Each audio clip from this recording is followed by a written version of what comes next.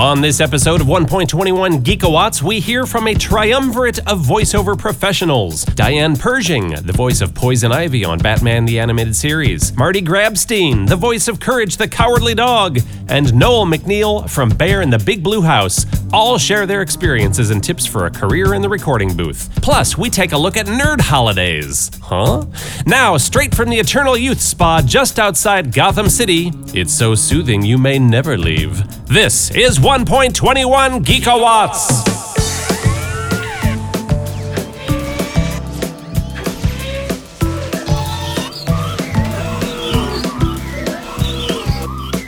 Hey there, and welcome to 1.21 Geekawatts, episode number 28 for May 2018. I'm your host, Brad Barton. This podcast is meant to shine a spotlight on the aspects of geek pop culture that I think are cool and noteworthy and should be celebrated. And I intend to do that not only by bringing you interviews with the creators of said nerdly awesomeness, but also with a series of rotating segments and features that take a deep dive into a specific geeky topic. Happy Star Wars Day! Okay, so maybe I'm about a month late on that one. Or am I just a few days late? I'll explain. May the 4th is the nerd holiday recognized by everyone you know on Facebook who loves a good play on words. May the 4th be with you. Though it is now embraced by Lucasfilm, Disney, Star Wars licensees, and everyone who knows that calling someone a scruffy-looking nerf herder is a sick burn, it was not originally created by any official source. Legend has it that the catchphrase, May the 4th be with you, was first used in the London Evening News on May 4th, 1979, in the UK, when the Conservative Party congratulated Margaret Thatcher on her first day as Prime Minister. And now it's the catchphrase that launched 1,000 memes. But there is definitely an old-school Star Wars contingent that cares not for your artificial lisp, May the 4th be with you slogans. This school of thought believes that any Star Wars Day should be celebrated on May 25th. Why? Because that's the day that the original Star Wars was theatrically released and blew every kid's mind with visions of endlessly long Star Destroyers and hovering land speeders, and blew every movie executive's mind with the promise of unlimited blockbuster potential. The fact that Return of the Jedi and now Solo, a Star Wars story, have also been released on May 25th helps cement the case for this alternative observation for Star Wars Day. Will this ever be resolved? I feel the conflict within you. The point is that nerd holidays can be gloriously subjective. Although Star Wars Day is probably the nerd holiday most likely to be recognized by banks and the post office, or at least get a commemorative stamp from the post office, there are plenty of other geek-tastic dates that deserve their own shout-out. Let's talk about them. The next one on the calendar, interestingly, is another Star Wars-related holiday. It's May 5th, also known as Revenge of the Fifth, which of course is a play on the title of Episode 3, Revenge of the Sith.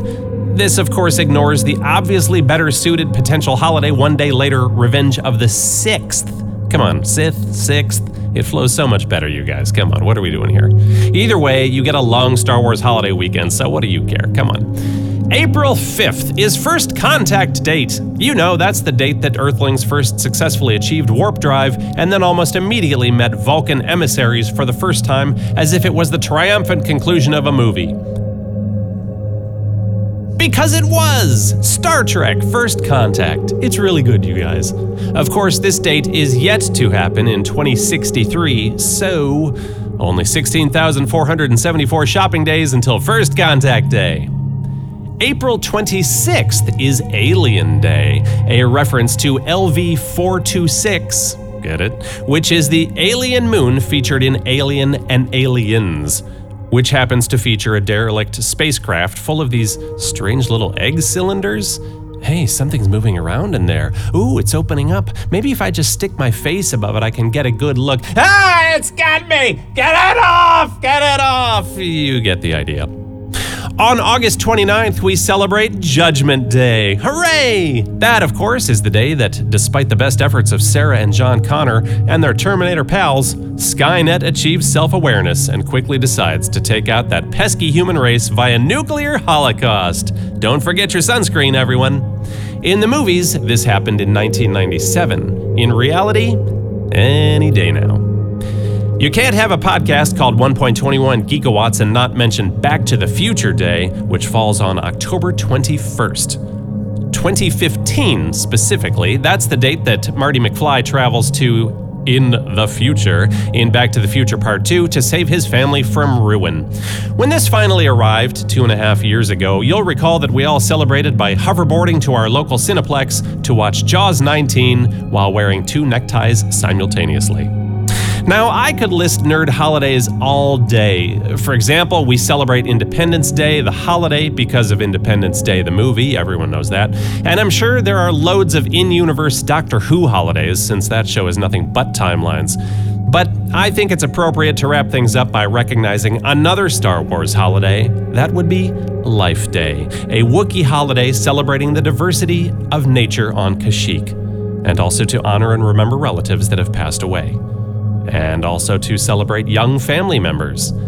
And sometimes, apparently, it's used as a synonym for birthday. It has a lot of meanings. It's like the aloha of Wookiee holidays. Despite the whole long time ago in a galaxy far, far away thing, this holiday falls on a very specific date on Earth calendars, November 17th, which is the date that us simple Earth folk were given the opportunity, for one night only, ever, to watch the infamous Star Wars holiday special. You know, I'm not sure I really did the Life Day description justice, so I'm going to turn that job over to Princess Leia, who will get the final word in song. Happy Life Day, everyone, and may the nerd holidays be with you. We celebrate a day of peace, a day of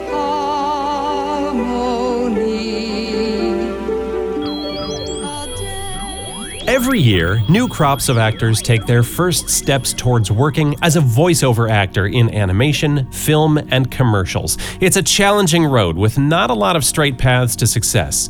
If you were giving voiceover a go, you'd probably want to get some advice from a group of actors who have made their mark in voiceover and have lived to tell the tale. I got the chance to have that exact conversation, bet you didn't see that plot twist coming, at the Garden State Comic Fest Atlantic City edition in April. I hope you enjoy this panel discussion with Diane Pershing, the voice of Poison Ivy on Batman the Animated Series, Marty Grabstein, the voice of Courage the Cowardly Dog on Cartoon Network, and Noel McNeil, the voice and performer of Bear from Bear in the Big Blue House.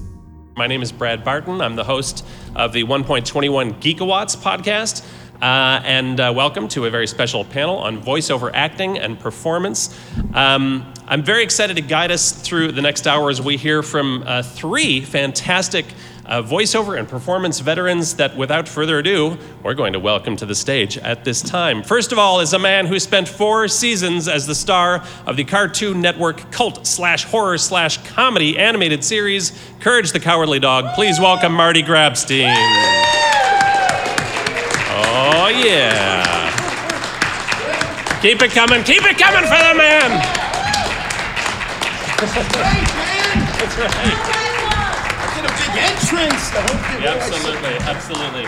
This is yours. Welcome. Sit down right next to you. Yes. Okay, so we're going to do this dare. one at a time. No, well, we're going to bring up some more friends is what we're going to do. We're going to do it right now. Absolutely. We're also joined by the woman who voiced Spinnerella from She-Ra, Princess of Power, Dale Arden from 2 different Flash Gordon animated series. I'm missing so many credits, but we're going to focus, of course, also on Poison Ivy from a whole slew of DC shows, including Batman the Animated Series. Please welcome Diane Pershing. Yes. Oh, good. You brought my bag. Okay. Oh, yeah. She's from the West Coast. She's not ready for this ridiculous snow, like every weekly snowstorm that we have, so we're going to be nice. Oh my gosh, someone who's swooping in from nowhere. We're very excited to join him to our panel. You know him from Bear in the Big Blue House, from Sesame Street, from 1,000 various credits. It's Noel McNeil. Let's hear it. Oh, yeah. Hi guys. Hi. Hello. I'd like Are we to... on? Are we on? We are. Are we in? Is it? Yeah. The tradition of banging on microphones, blowing into them, letting the AV people say, "Don't do that, we're on." It's a requisite. I'd like to begin by talking to you guys about your experiences and careers and the projects you've been a part of course, and certainly your tricks of the voiceover trade. And then we'll open up the floor to questions from the audience. I actually have a question for the members of the audience to get started, because technically this is a panel that somewhat focuses on how to get into voiceover and tricks of the trade of voiceover. Do we have, how many of you are performers or have aspirations of performing, whether as voiceover artists or in some other capacity? All right, cool, excellent. One. All right. Very good. Well, I'm glad you're here, and we're going to convince the rest of you to join us in this trade. No, actually, we're not. Diane, not yet. No truth serum yet. Diane. This is the intervention you weren't told about. Diane, I want to begin with you, actually. Can you tell us about your early days as a performer, how you found yourself in the world of voiceover, beginning in, goodness, the 70s, late 70s? Oh, yeah. Oh, dear. Yes. I actually, I looked in the mirror when I was 5, and I said, I'm going to be an actor, and that's what I did, which was kind of nice. And I also got my first professional job as a backup singer, and I toured the country and did all kinds of singing gigs. And then someone heard me speak in an office once and said, "Hi, have you ever thought of doing voiceovers?" And I said, "What's that?" And they said, "Go home, listen to the radio, listen to TV, watch TV, listen to the voices. Do you think you can do that?" I said, "Sure." And I came back the next day, and I got a job right away, and I haven't stopped. And I'm just one of the lucky ones that broke in at a time when there weren't that many women who were doing announcing kind of things, narrations, stuff like that. And then I got into the character voices, and then that's it. So I have one of those, I was in the right place, the right time. I love those stories, don't you? Yeah. They're amazing. And rare, absolutely, rare, for sure. Very rare, yeah. I'm very lucky. When lightning strikes, that's tough for, Yeah. I know that you were a very busy lady in the 80s, since not only were you working pretty regularly in voiceover, but you were also writing for The Love Boat, right? I wrote that must for have been the exciting, I exciting wrote and for new, TV. I if you wrote for will. The Love Boat, but then I also became a romance novelist. Ooh. And I sold 19 books, and they published. So the thing is about voiceovers, and I'm sure these gentlemen will tell you the same thing, there's a lot of downtime. Auditions take 5 minutes.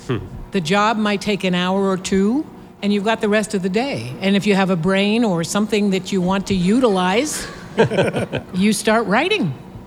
And that's what happened for me, yeah. Can you tell us the names of some of those novels? Oh, well, sure. I mean, Heartquake. Yes. Let me see, what else? The Tough Guy and the Toddler. Whoa. That book was illegal in 17 states. One Hot Lawman. Come on. These are definitely not Hallmark movies. No. These were not Hallmark movies. These are kind of, shall we say, steamy. Yes. The temperature rises in the New Orleans ballroom. And I'm feeling the steam right now. All right, Marty, let's talk about your early days in performance. My early days. Yeah, I know that you were a sketch comedy guy in the mid to late 90s in a group called Lab Rats, right? Yes, it was. Were you? Oh, they gave you that information? No, I do my research. I know this. I actually know this because Johnny Fido from Blue Collar Guys says hello. Johnny Fido! Wait, is that not the ridiculous thing to say in... No, he's a great guy. But in Atlantic City, does that sound like ominous? Like, Johnny Fido hopes you have a very pleasant time in Atlantic City. Hey, come on, you got a problem with From Blue Collar Guys. But I remember Johnny Fido, a great guy, yeah. So yes. So the question is exactly. So tell me about the early days. You're doing sketch, but you've been on camera. You've been voiceover. Yeah. Okay. So let me just. I mean, I also, when I was 5 years old, said I wanted to be an actor, and so it started. And so yes, I never stopped. But I did often stop getting paid for it. Just so you know that. I just want to make that clear. I don't want to create the illusion that I'm always making money doing this stuff. And here's the thing. I'm saying this not to just be self-deprecating. I'm not sure what the question is anymore. But just Me neither. the idea It's fine. it doesn't matter anyway, No, right? no. Does it matter to anybody what the question is? You turn. Does You anybody open up remember the, what the question is? You open Anyway. up the refrigerator. The light goes on. The man does 20 minutes. So here's the thing. Here's the thing. Yes, I did, as far as those early days, bouncing around before I decided to get together with a really very talented writer and comedian. And we put together our common talents and we did sketch comedy for nearly 10 years. Around New York, we mounted an off-Broadway show, which got nice reviews. And we were just always performing. The point is that we made no money off of it at all. But ultimately, it jump-started numerous other things. Me being able to act in some of the TV shows that I've been able to, God bless, get paid for. Some of the Law and Order TV shows, some independent films, other things that the names are eluding me. But generally speaking, the idea of just staying in it for something you love is the most important part of the entire, shenanigans when you choose this kind of a life. But certainly Courage the Cowardly Dog was a fun, acquisition for me. I guess you want to know how that happened, right?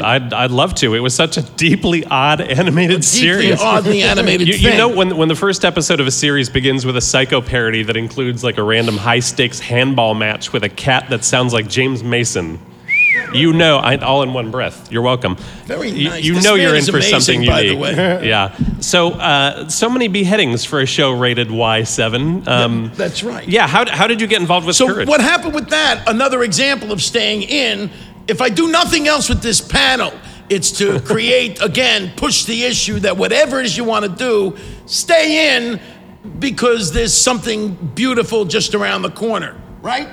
Exactly. Right? Yep. Yes. But anyway, the idea, yeah.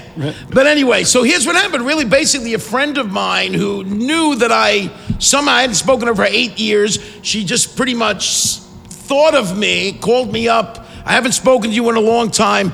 I see that you're still in the industry because I've seen that you're doing this comedy thing around town. So I thought of you. Oh, he's still in the industry. Maybe you come in and do this audition. Because this guy, John Dilworth, an absolute madman, by the way, the creative Courage the Cowardly Dog, he wouldn't mind if I said that anyway. He would love if I said that. Anyway, and he's been they've listened to every voiceover artist in the city, rather, over 300 voices, the best. The cream of the crop. They couldn't find the voice of Courage. So he said, maybe you come in. She said, maybe, who knows? It couldn't hurt. I come in and literally within 2 minutes, this guy's saying, this is the guy. This is the voice. This is the guy. Yeah. The only thing is we want to pitch it up. You hear this scratchy voice I got going on here? So they decided to go, you got to go up here and do the scratching. So they basically chose Courage, and the Cartoon Network went along with it, and they said, this guy has the great voice for Courage, but you got to put it up in an unnatural register for it to work. So that unnatural register combined with my natural voice is what got the job. Very strange, but kind of a sort of an inspiring story in its own right, right? Yeah, absolutely. Very good. Fun fact, Marty's mic isn't even on. It isn't? It's really just, no, of course it is. I'm joking. So, Noel, they've both told us stories of how, as children, they looked in the mirror. That's what I'm hearing. Yeah. That they both looked in the mirror, decided they were going to be performers, and never looked back. We need a hat trick. Did you have something similar along those lines, Noel? And now for something completely different. Ooh. It's like when I was growing up, there was a lot more puppet shows on TV. There was Sherry Lewis and Lamb Chop, female puppeteer. They actually do exist. There was Paul Winchell, or Winchell Mahoney time, who was also the voice of Tigger. Right. And did you know Paul Winchell invented the artificial heart? Yes, I knew that. Whoa. So you see, puppetry can save lives. And This is also sort of a great backing up, Diane, your point about the downtime in the arts Exactly. for people who have brains exactly. like So we're not artificial heart. puppeteering, you can invent the artificial heart. Right. He was an inventor. for those heart palpitations while you're reading steamy novels. And there was classic ones like, H.R. Puffin stuff, that thing. But then I remember as a kid, there was, on a Sunday night, there was this half-hour show, and it was on PBS, and it was talking about this brand new show that was coming on the next day. And it was hosted by two puppets that I had never seen this kind of before. Because before that, there was like Bill Baird puppets was like the marionettes, and Kukla, Fran, and Ollie, who had like great characterization. If you want study voice characterization with puppets, go to YouTube, click on Kukla, Fran, and Ollie, and just listen to Burr Tillstrom, because that man knew how to create characters from little things like this. Kukla, Kukla. Yes, Fran and Ollie. It was great. It was awesome. But then these puppets, one had the head of a football, the other had a head of a banana, and they were named Ernie and Bert. And they're talking about this brand new show coming on the next day called Sesame Street. And I watched it, and Big Bird blew me away because it was a puppet that could actually walk around. It wasn't hiding behind anything. It could actually walk around. Also, just for fun, YouTube Sesame Street episode 1 to see the most frightening version of Big Bird that will give you nightmares. And once you learn how to go to sleep, then click Snuffy's first appearance. It's worse. But then during high school was the height of the Muppet Show, and so I thought Jim Henson was doing this, and he got all these people to do it, so maybe I could do it too. So then that's when I decided I'm going to be a puppeteer. And so I ended up going to, at the time in Brooklyn, Pratt Institute had a theater department. And within the theater department was a puppetry course, and it was being taught by a man who worked and designed for the Muppets. His name was Kermit Love. And no, the frog was not named after him. It's just one of those freaky coincidences that fate likes to play with you. But he designed and built Big Bird and Snuffy. And so I ended up, instead of going back for my last year, being his assistant on Sesame Street, which is called the Puppet Wrangler. And so prepping the puppets for the camera. And then from there, I started puppeteering on Sesame, and then went on to do other things, which I'm proud to say my resume is most people's childhood memory. But it's just the kind of thing where, people always say, I did this show called Bear in the Big Blue House. And then people say, oh, did you do the voice? It's like, yes, I did. Because people always say that. Like with Frank Oz, Frank's is always asking, Frank created Yoda. Oh, did you do the voice? It's like, yes, he did. Part of the gig, right? Yeah, so it's like 99.9%. The puppeteer is also doing the voice of the puppet. And it can come from anything. You just look at the puppet, or sometimes it would just come to you from a neighbor or your aunt or your uncle, or just a younger version. When I did the show called The Puzzle Place, it was a younger version of myself, because we didn't want to do kiddie voices. So all the puppeteers decided we're just going to do our voices just slightly an octave higher, and just make it more not only tolerable for the kids at home, but also for us, because we would have to do this for 3 years. So just deciding to be a puppeteer. And like Jim said, puppeteers are actors. We just act from the wrist up. So that's why I wanted to become a puppeteer. I love that. It's the old pitching your voice up trick. There we are. Exactly. Absolutely. Noel, can you tell us, not to list off the whole resume necessarily, but some of the puppets that you've worked on, some of the voices that we can attribute to you? Yeah, it's like the very first show I worked on while I was on Sesame was way back. It was called The Great Space Coaster. Oh, my Lord. And I'm going to start crying. This is my childhood. Oh. So I took over a character, John Lovelady, who was a really good puppeteer. He did this character named Knock Knock, who was the woodpecker on the show. And he went off to do a show called Mr. Smith Goes to Washington, which is about a talking orangutan who gets voted to Congress. Which back then sounded ludicrous. But these days, it would be a sign of relief. Tale.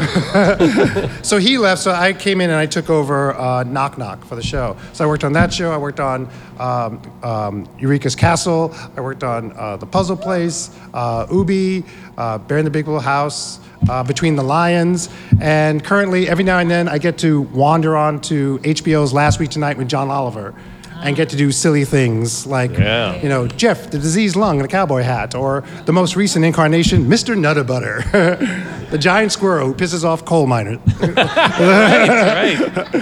Yeah, Mr. Nutter Butter got a lot of press recently. He did. For sure. Diane, let's come back to you. Tell me about your introduction into the world of Batman and Poison Ivy. Was that just another audition at where No, this she perked up? I love that. Well, this is the whole part of my favorite word, serendipity, that you happen to be in a place where things can happen that will make your life turn into a completely different direction, such as I started doing voiceovers out of nowhere. I started doing romance novels out of nowhere, okay? And all of a sudden, I'm called by my agent to go into a new series that I haven't heard of called Batman. And I'm coming in for a very small role, a reporter or something like that. That's all. I walk into the studio that day, and they're not doing the voice part yet. And Andrea Romano, who was the director, of all of the Batman, the voice director, came up to me and said, "We have a character named Poison Ivy, and the actress who was supposed to do this, and I don't know who she was, but so sorry, she couldn't show up for whatever reason, and would I like to audition for it?" And I said, "Sure." And I looked at the script, and I saw that she was sexy, and I kind of did a lot of sexy voices. I did a lot of cosmetic stuff, like that. And then she was intelligent, which I am. And in fact, I sound like that when I talk. So I put sexy with intelligent, and I got the part. Serendipity, happened to be there, right place, right time. Never look back. Thank you, God. Hello. Okay. That's fantastic. Yeah. I feel like I've read, and correct me if I'm wrong, because what you're saying maybe contradicts this, but that it maybe took a little while to figure out what the character wanted to be, at least moving forward. Does that sound right? Or do you feel like you kind of nailed it? That right out of the actually wouldn't be me. That would be the writers. gate? Oh. No, I'm serious. Yeah. I basically came in with that voice and was overjoyed. And it was a kind of two-dimensional character when it started. She was a villain who was sexy and intelligent. And that's what I did.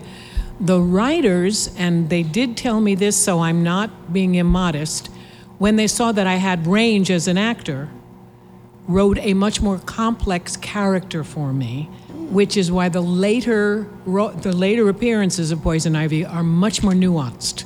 Much more showing other sides to her, not just her rage and her focus on taking care of all bad people who are doing terrible things to plants, but also someone who yearns for a private life or yearns for a child or any of these things.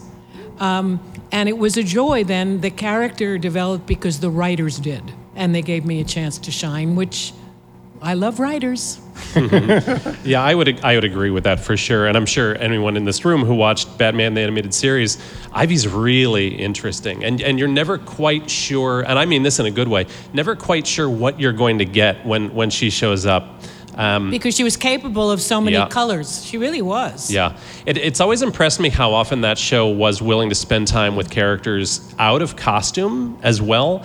Which for a kids show is really kind of a daring move sometimes. And in your debut episode, of course, we see way more from Pamela Isley than Poison She's Ivy so proper. bad. Yeah.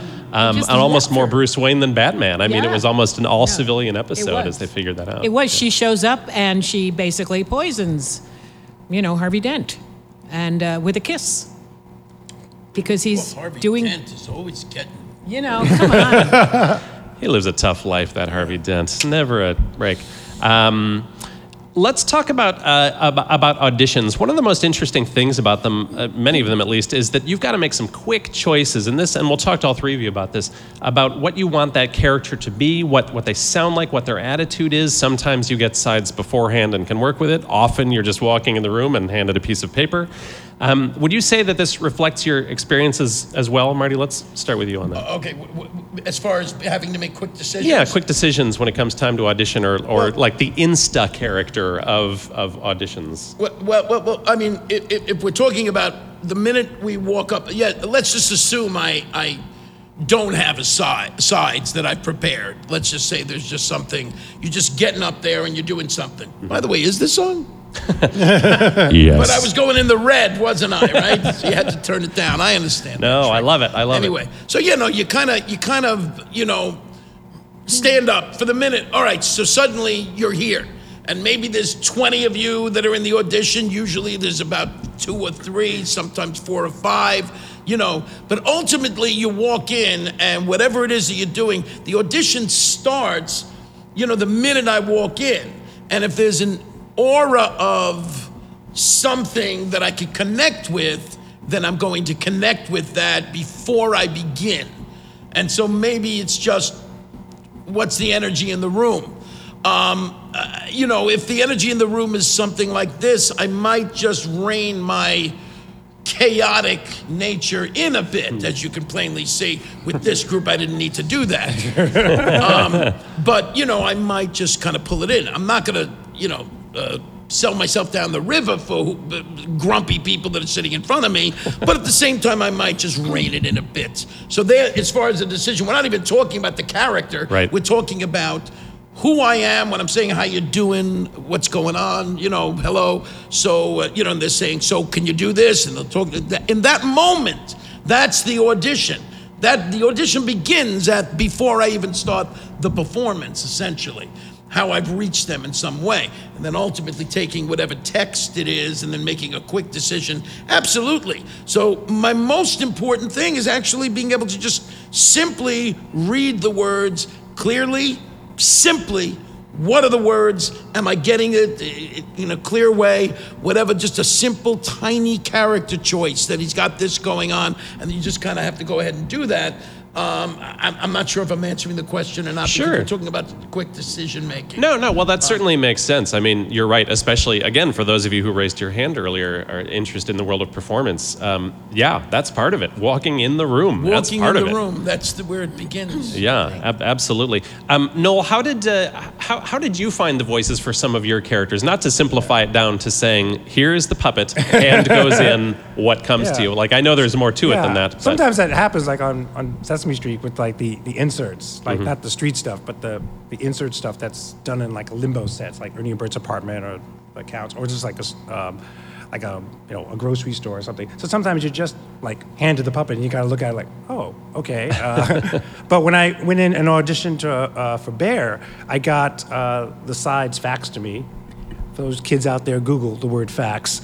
And they sent me a picture, a drawing of what he and the other characters looked like. It's like, oh, well, this is cute.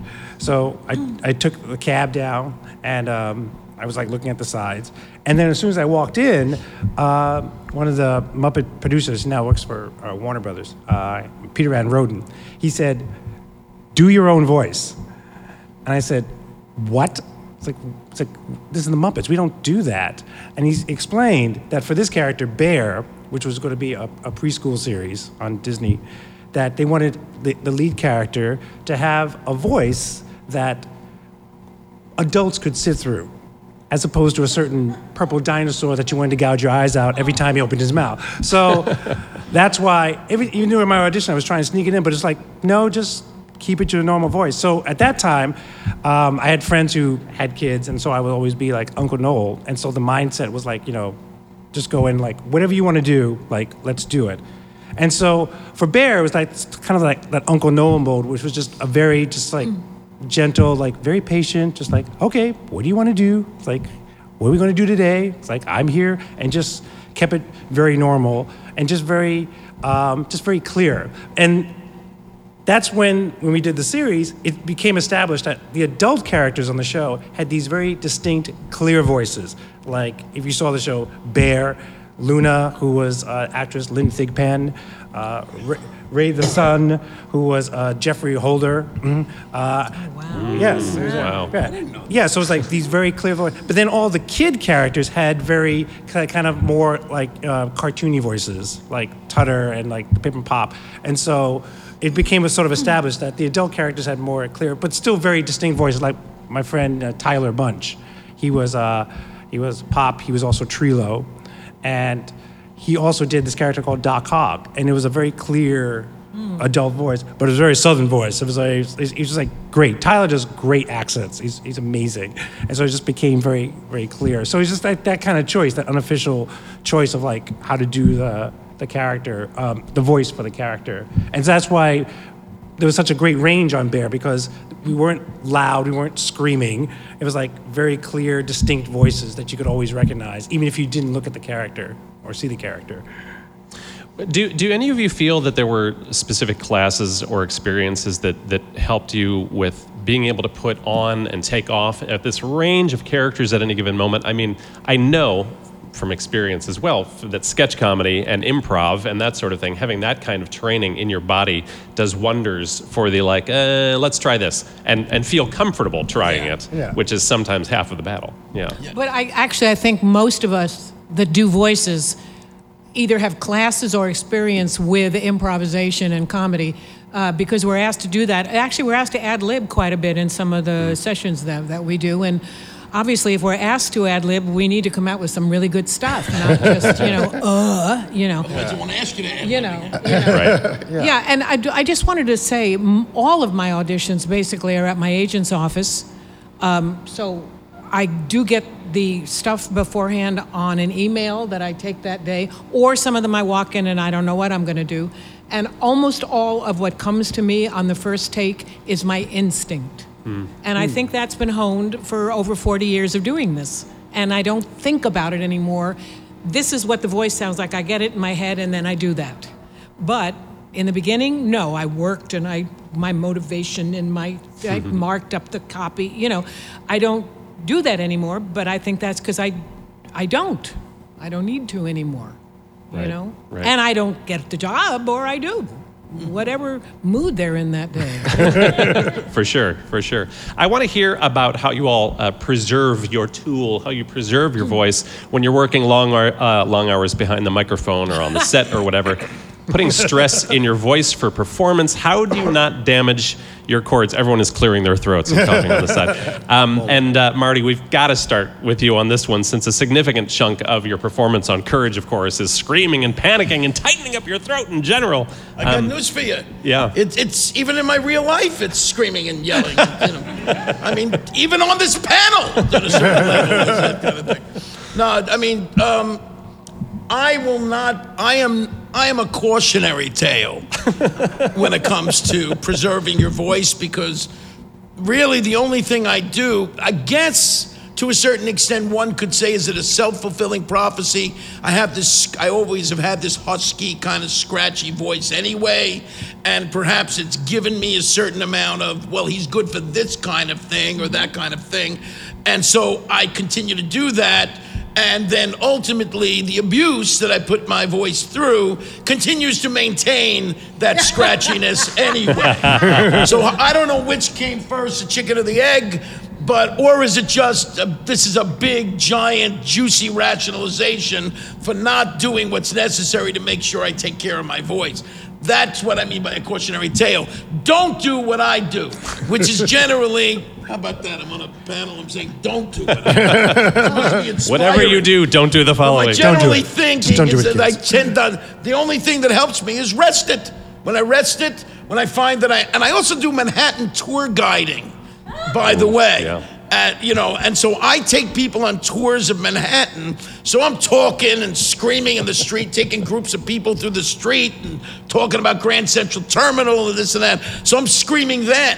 So when I've had a few days off, my voice is a little clearer and kind of nice. So rest your voice. That's the only advice I can take. Gotta take care of I'm the wrong one. I'm sure she's going to have much better. Yes, this is an interesting one. My voice itself doesn't get tired, but I'll tell you what gets tired is my tongue. Oh. Yes. A pin dropped in the room. A pin dropped in the room, and I don't want no kind of lascivious thoughts going through anyone's head. Hold on, Anyway, I'm writing a she romance said novel. I want to write down that title. Pink elephant. Anyway, no, the muscles in the tongue help you form words. And when you have been talking for a long, long time, the muscles get tired. And you start not being able to actually pronounce your words anymore. There's a thing that goes on. So because I'm a singer, I have voice exercises that I can do to loosen up my things like brrrr. So the muscles start going brrrr. See, that's so great. So that's what I always have to watch out when I've done long narrations. I usually get tired after about an hour. I say, give me a minute. I go off. I do some vocalizing. I do some tongue exercises. I come back and I'm fine. That's my experience. How about you, No? It's like, in general, like it's like a combination of like both of those, where you just like rest your voice when you don't have to talk. Just rest your voice. Ideally, also try and find a voice that you can do over a period of time that won't destroy your vocal cords. Because if you do one voice that's harmful to your vocal cords, you can't do other voices. So you gotta like walk that fine line between the two, so that Frank Oz, created between like Cookie Monster and like Animal, he's like screaming at the top of his lungs. But Frank also knows when to like with Grover or with Birds, like it's a different range, so that's he can like keep it quiet. And also learning how to, for instance, sing in that voice too. Yes. So you have to make it as comfortable as possible for you while still making it unique and characterization and all that. But don't do a voice that's going to blow out your vocal cords, because you only got one pair. Or save that voice for the end of the session or something like that. I've done a lot of video games, and I've had to do dying dragon mothers or whatever, and you have to do, and screaming this and all that stuff, and you have to like do this. So you save those things till you've done the others, and then you get to wreck your voice and go home and have a shot and hope it's over. That's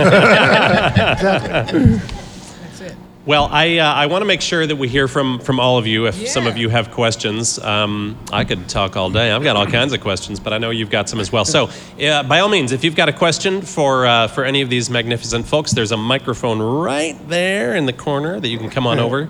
That way we can all hear you. And while everyone thinks, oh, where's my question? Am I going to go first? Oh, my gosh. I don't know. I will fire it. Oh, here we are. So for those of us not in the industry, and you guys serendipitously landed in your roles, how do you go about becoming a voice actor? Like, is there a school you can go to? Are there lessons you can take? Do you have to have an agent that's going to go to bat for you? Mm-hmm. How do you become a voice actor? I don't know how you do it today. That is the honest to God truth. Because when I broke in, it was available. And I was already an actor. I was already in the union. It was available. I don't know how I know there are classes. I know that. I just don't know how good they are. Honestly, I don't know. Well, I wish I could help you. Yeah, I wish I could help you too. And I think Noel actually will back that up as well, that spirit up. But anyway, so here's the thing. Just the little bit I know about today's voiceover world.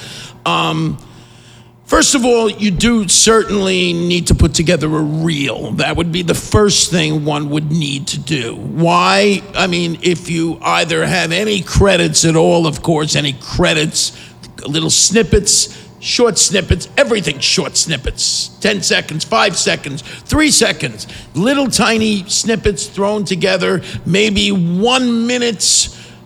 1 minute. If it's on camera, 1 minute and 30 seconds is sort of okay. But 1 minute of a reel, which you put together a bunch of wet your voice, if you have a variety of vocal things, or if you're pushing just one thing. That being said, ultimately, they also have listings of agents who actually take voice tapes. And now I understand you don't have to pound the pavement and deliver it. No. Now you send it. They don't want you delivering it. Yes. Years ago, they didn't want you delivering it years ago. But when they said no visits, no phone calls, I ignore it. And you go, and sometimes you get in, and they say, "Yo, come on in." So it's just a way of discouraging the dreck. The unwashed. That's not the word I meant to use. But and anybody good or consistent, they want those people. So if you actually show up and ignore, sometimes it works out good. But in this day and age, it looks like they really would like it for you not to show up. But that being said, so you send it over there and then maybe do it that way. But I just want to say something to anybody that's looking for the voiceover kind of thing. Not to be the voice of death, all right? The thing is, if you're looking to do voiceover, a lot of times, if you're an actor and you want to do voiceover and you want to act, but you figure you got a good voice, so you would like to do voiceover, then by all means try. Always try, because my story is, sort of a shot in the dark that I got in. I didn't have any previous experience doing voiceover other than a few commercial things, nothing much to inform me in that direction. But generally speaking, the whole industry has taken on a terrible thing for workers. Basically, the way it works is now, and Aladdin really did this to a certain extent. Robin Williams, God bless, we love you, but you kind of messed us up a little bit. Yeah. Because suddenly now Robin Williams sold, hundreds of millions of dollars worth of movie income for the studios, and it was like, at that point, it all started. It was already starting in that direction anyway, but now it's like the stars it's like now this cartoon, the animated feature, or even on television, starring Nathan Lane and Cameron Diaz and Tom Hanks, and these are people that so don't need the money and are sort of, slumming it for fun, so they don't have to put on makeup and just relax. And we sit and we have reality talks with each other about our motivation. And generally speaking, I'm alone in a voiceover, happy to just deliver my lines and they slot them in. I mean, that's the way it was with me. My point is that unfortunately, they've now become the top tier. The big voiceover artists who were specializing in voiceover, who got the bulk of the work, got bumped down to a second tier, which means people like me who scored on one nice juicy thing and are trying to do more have gone down to the third tier. So any crumbs might come to me if I push it. Yeah. So somebody starting have gone down to this amorphous fourth tier. Yeah. So it's daunting in the voiceover world, not acting world. It's all daunting. But as acting, you stand, I believe, a better chance of getting on camera than getting behind camera. I think it's absolutely true. For the first 20 years of my career, I was right up there. All of a sudden, the stars started coming in, getting the parts I used to do, and then I get bumped down. Fact of life, and very, very, very hard to break into. That's just a truth. If you do it, yes. And try, because you might score. If you have fire in the belly about it, do it. If you don't have fire in the belly, if you think it's something you think you might want to do, you probably won't. And I feel like one of the most interesting things to back up those points is that, and of course you've all heard this before, that we now live in an age that if you want to make a thing, you can make a thing and put it out there. There's almost no excuse to not. Right. And that's almost the best way to just start doing it. Like if we took a step back when we were talking about reels a second ago and you say like, but I don't have 3-5 second snippets or whatever, like it's okay. You find a script that you like or a commercial that you think is funny and or that you might be people able that to do. do this for you, you have to pay. But people do this. They'll put together, they'll create fictional commercials for you with soundtracks and thinging and everything, and you put that's your reel. You have to pay money for it, but a lot of people don't even know they're fictional because you don't recognize a product. You don't know if it's not a real product. They're selling it in Montana somewhere, that's all. Right. Just rattle off all those warnings about death, and you can take this product, and that's it. That's someone's job. Absolutely. Someone's job. Absolutely. And before we leave this entirely, as you were talking about, absolutely, we're going to get to. He's going to wear out his legs. He's been standing out there so long. No problem. I really appreciate what you're saying about some of the not that some of the celebrities coming in aren't great, but like when you watch the credits to an animated movie, a Pixar, Disney, or whatever, we'll get near the bottom of the list, or it'll say additional voices at the end. Boy, now an additional read those voices. That's gold. There are so many amazing, talented people in there that if you've been paying attention long enough, you see the names and you're like, oh, that's why that 2-line scene with You know, that van in Cars 3 Absolutely. cracked this me is up yours. because that person is solid gold. That's right. Yeah. Right. Without further ado, Chris. I was wondering if That's not Chris. each of you could talk a little about working with directors, like how a good director has enhanced your performance, or if you were dealing with a bad director, how you dealt with that. that's a great question. Great question. You want to? Yes, like, well, sometimes when you get like a project and they'll say, oh, like we want to put a puppet in this. And so it becomes this sort of education of like educating them exactly what that means. Or like there was like back in the glory of the 80s when there was TV commercials with puppets in it. And I remember I got the part of being, Bloomingdale's had this like white teddy bear called Bloomy's Bear. And it was going to be a commercial for it.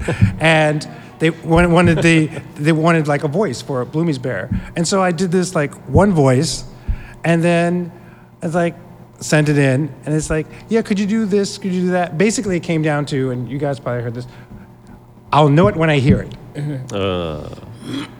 So then I like played along until then I finally went back and did the exact original voice, and they said, oh, that's it. That's what we want. Like, okay.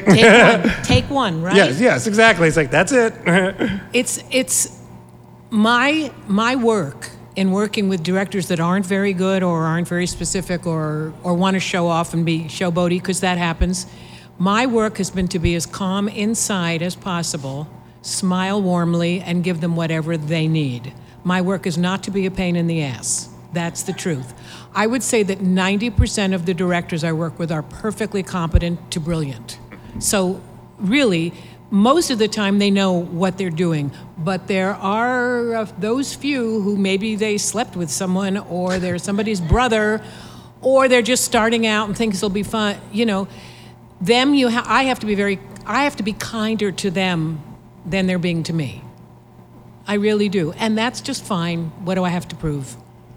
Yeah, I mean, the thing is, regarding directors in general, I mean, this is a very pressurized thing for them, for sure. I mean, I'm an important voice in Courage the Cowardly Dog, right? But they got a million other things. They got all these other things to do, and they only have so much time to get this, you know, log in these sound bites that they need to do to create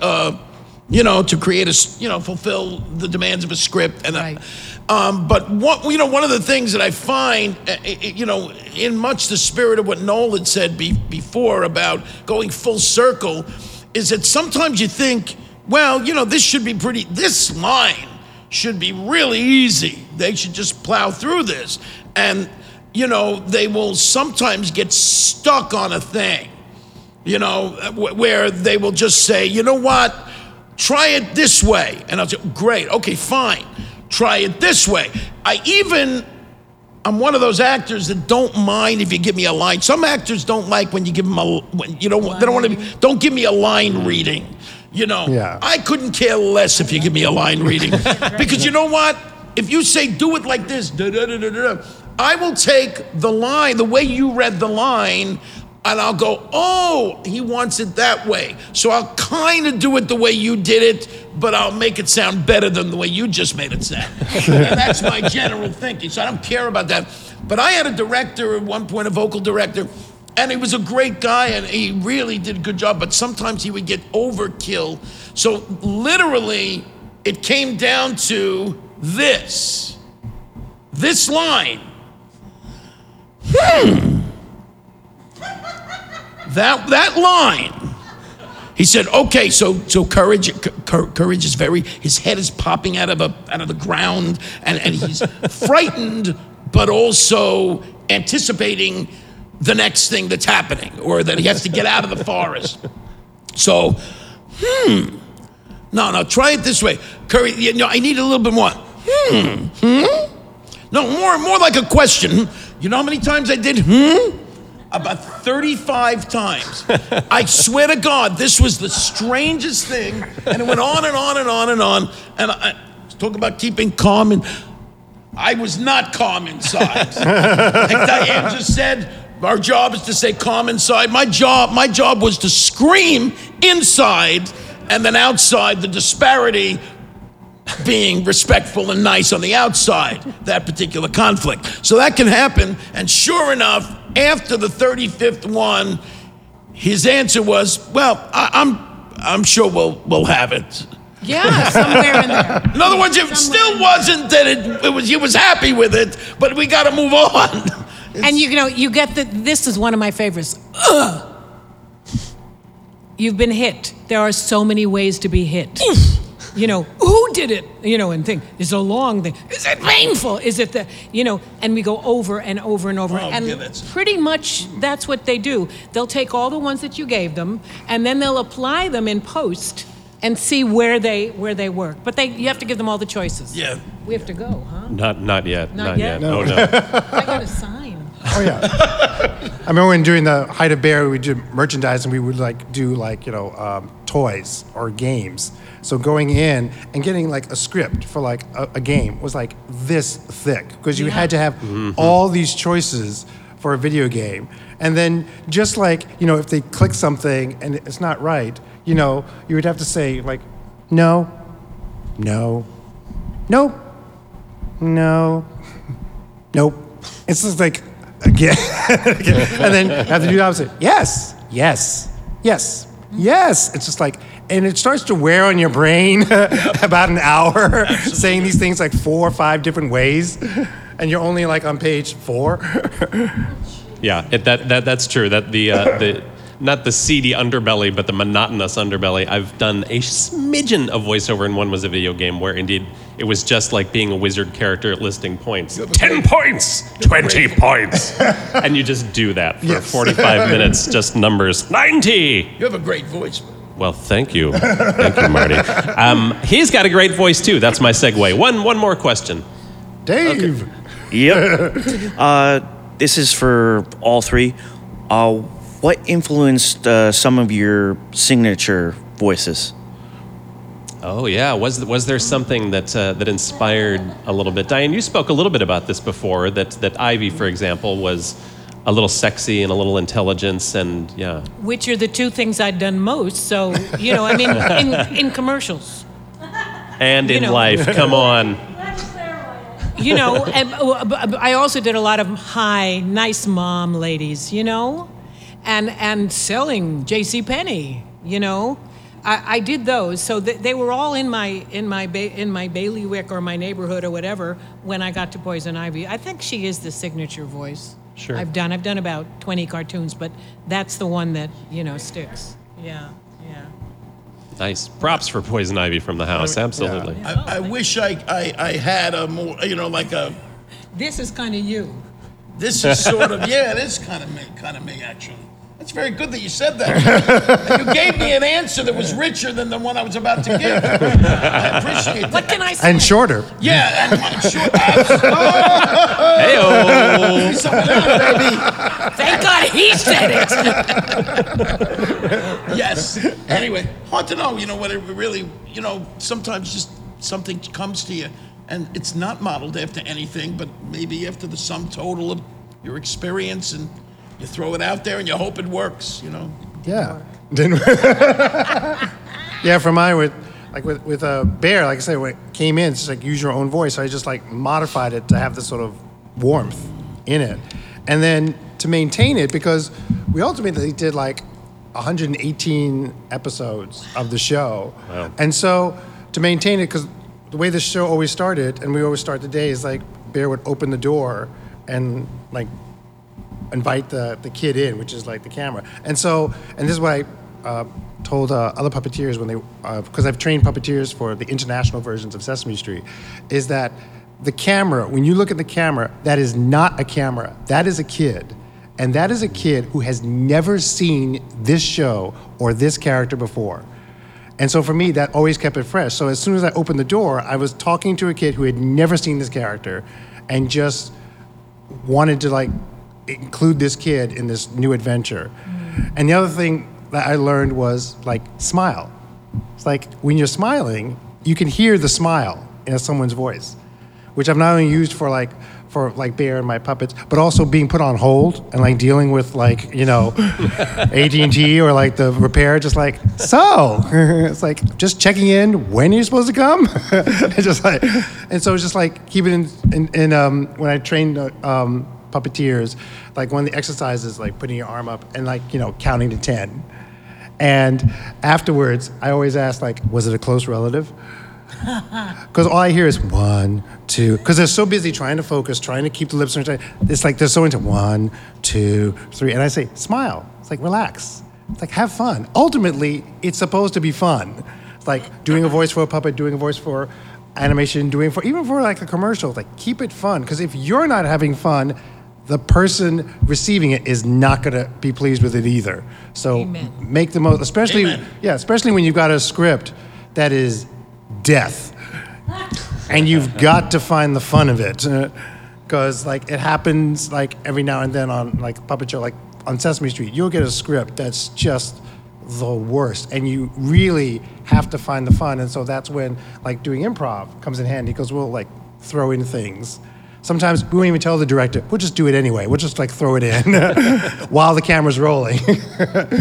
Nice. I like that. I feel that's probably a wonderful place to conclude. Just the notion of you've got to have fun with it. Absolutely. Amen. If there's going to be any longevity, because there's going to be high points, there's going to be low points. But if you're enjoying what you're doing, then that's the way to start. And that goes for all of you that were asking questions as well. Yes. Keep that in mind. That's what's going to take you in the long haul. Thank you again so much for joining us. Let's hear it one more time for Noel McNeil. Diane Pershing and Marty Grabstein. That's it for this episode of 1.21 Geekowatts. Many thanks again to my guests Marty Grabstein, Diane Pershing, and Noel McNeil. If you need more of these folks in your life, all three of them can be found and followed on Facebook and Twitter.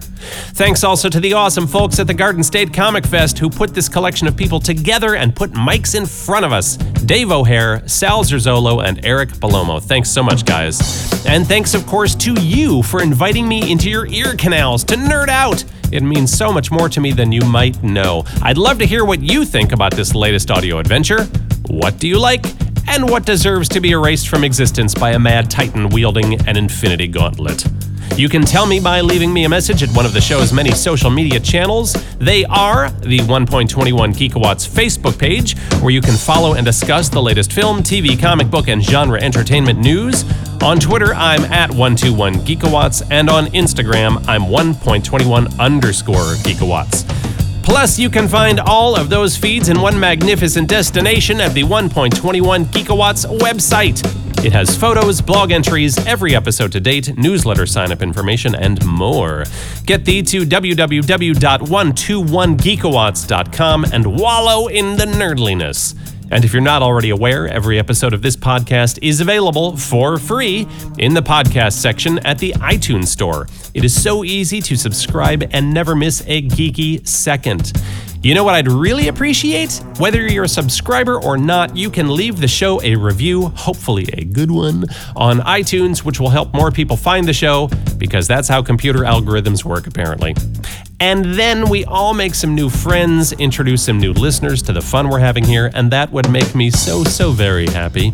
It will take 30 seconds and could make such a difference to the team behind this podcast, so please do it. As for the rest of you, if you're not an iTunes user, you can also find us by searching for 1.21 Geekowatts at soundcloud.com or on Player FM. You found us on one of those platforms, so congratulations! Browse the episodes listed there and check out another one. And you know what? I'll even make a recommendation. If you enjoyed this chat with these voiceover professionals, you should check out our episode with Lauren Lester, the voice of Robin and Nightwing on Batman the Animated Series, and so many DC-related projects over the last 25 years.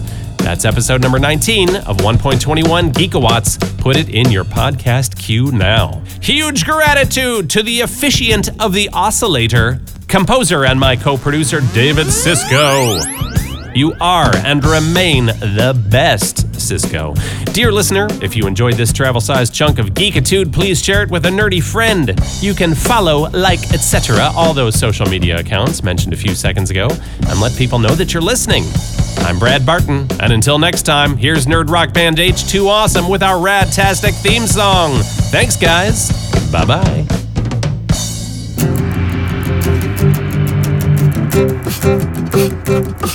1.21 gigawatts. What every geek wants is what we got. From Doctor Who to Aqualad, you might meet Luke and Leia's dad. Pop culture that is super rad. Hosted by some guy named Brad. It'll rock you to your nylon Cylon socks. 1.21 freaking gigawatts. You're just one big forgiving doormat, aren't you? I am not a doormat. Am I? If you had a middle name, it would be Welcome. Oh, but cheer up, kid. You just need some lessons in good old female self-esteem. In other words, let's play with the boys on our terms.